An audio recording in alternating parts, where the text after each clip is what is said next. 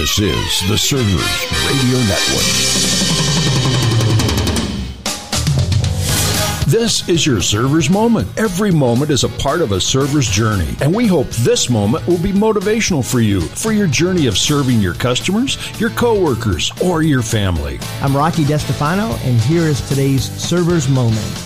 Make no mistake about it. You're getting ready to go into battle, so here's something that you can do today to be a better leader.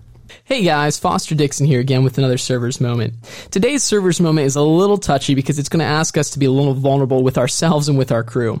Today we're looking at how to own our weaknesses when we're in position running a shift. So as a leader, it's very tempting, and a lot of times it's kind of what we're wired for and what we're trained for, to step in and do whatever we can to ensure that a shift runs well. Then when things go bad, we kind of step in and fix things.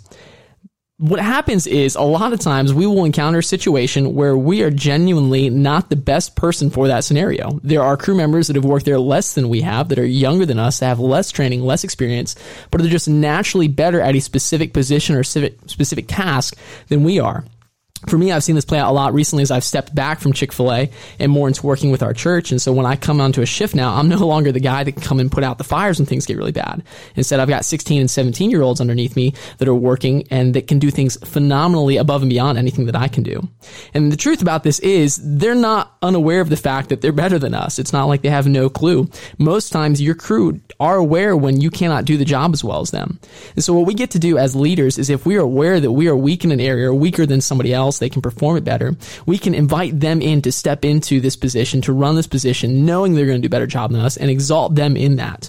A lot of times what this looks like at our store is when I'm in the back, because I don't do it as much, I can pull some of these younger high school guys in that I know, hey, Max, I know that you can run fries a lot better than I can now. I do this 1 day a week. You do this 5 days a week. You are better at this than I am. And so as much as I want to be here and help out in our busiest hours, I think it's better for everyone if you are here running this. I think that you can do a better job. And not only acknowledging that in front of people, but giving him the chance to then show off and recognizing, hey, I can keep up with a leader in our store.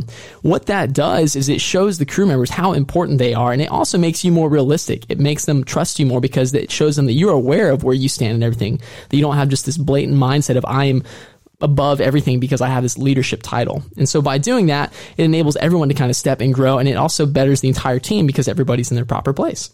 Again, guys, my name is Foster Dixon, and this was Own Your Weakness. And that's it. That's it for this moment. I just want to remind you that on Wednesday we do a deep dive here at A Server's Journey, and you can subscribe and join us each and every week. I'm Rocky DeStefano. Thanks for joining with us as together we learn to be better leaders.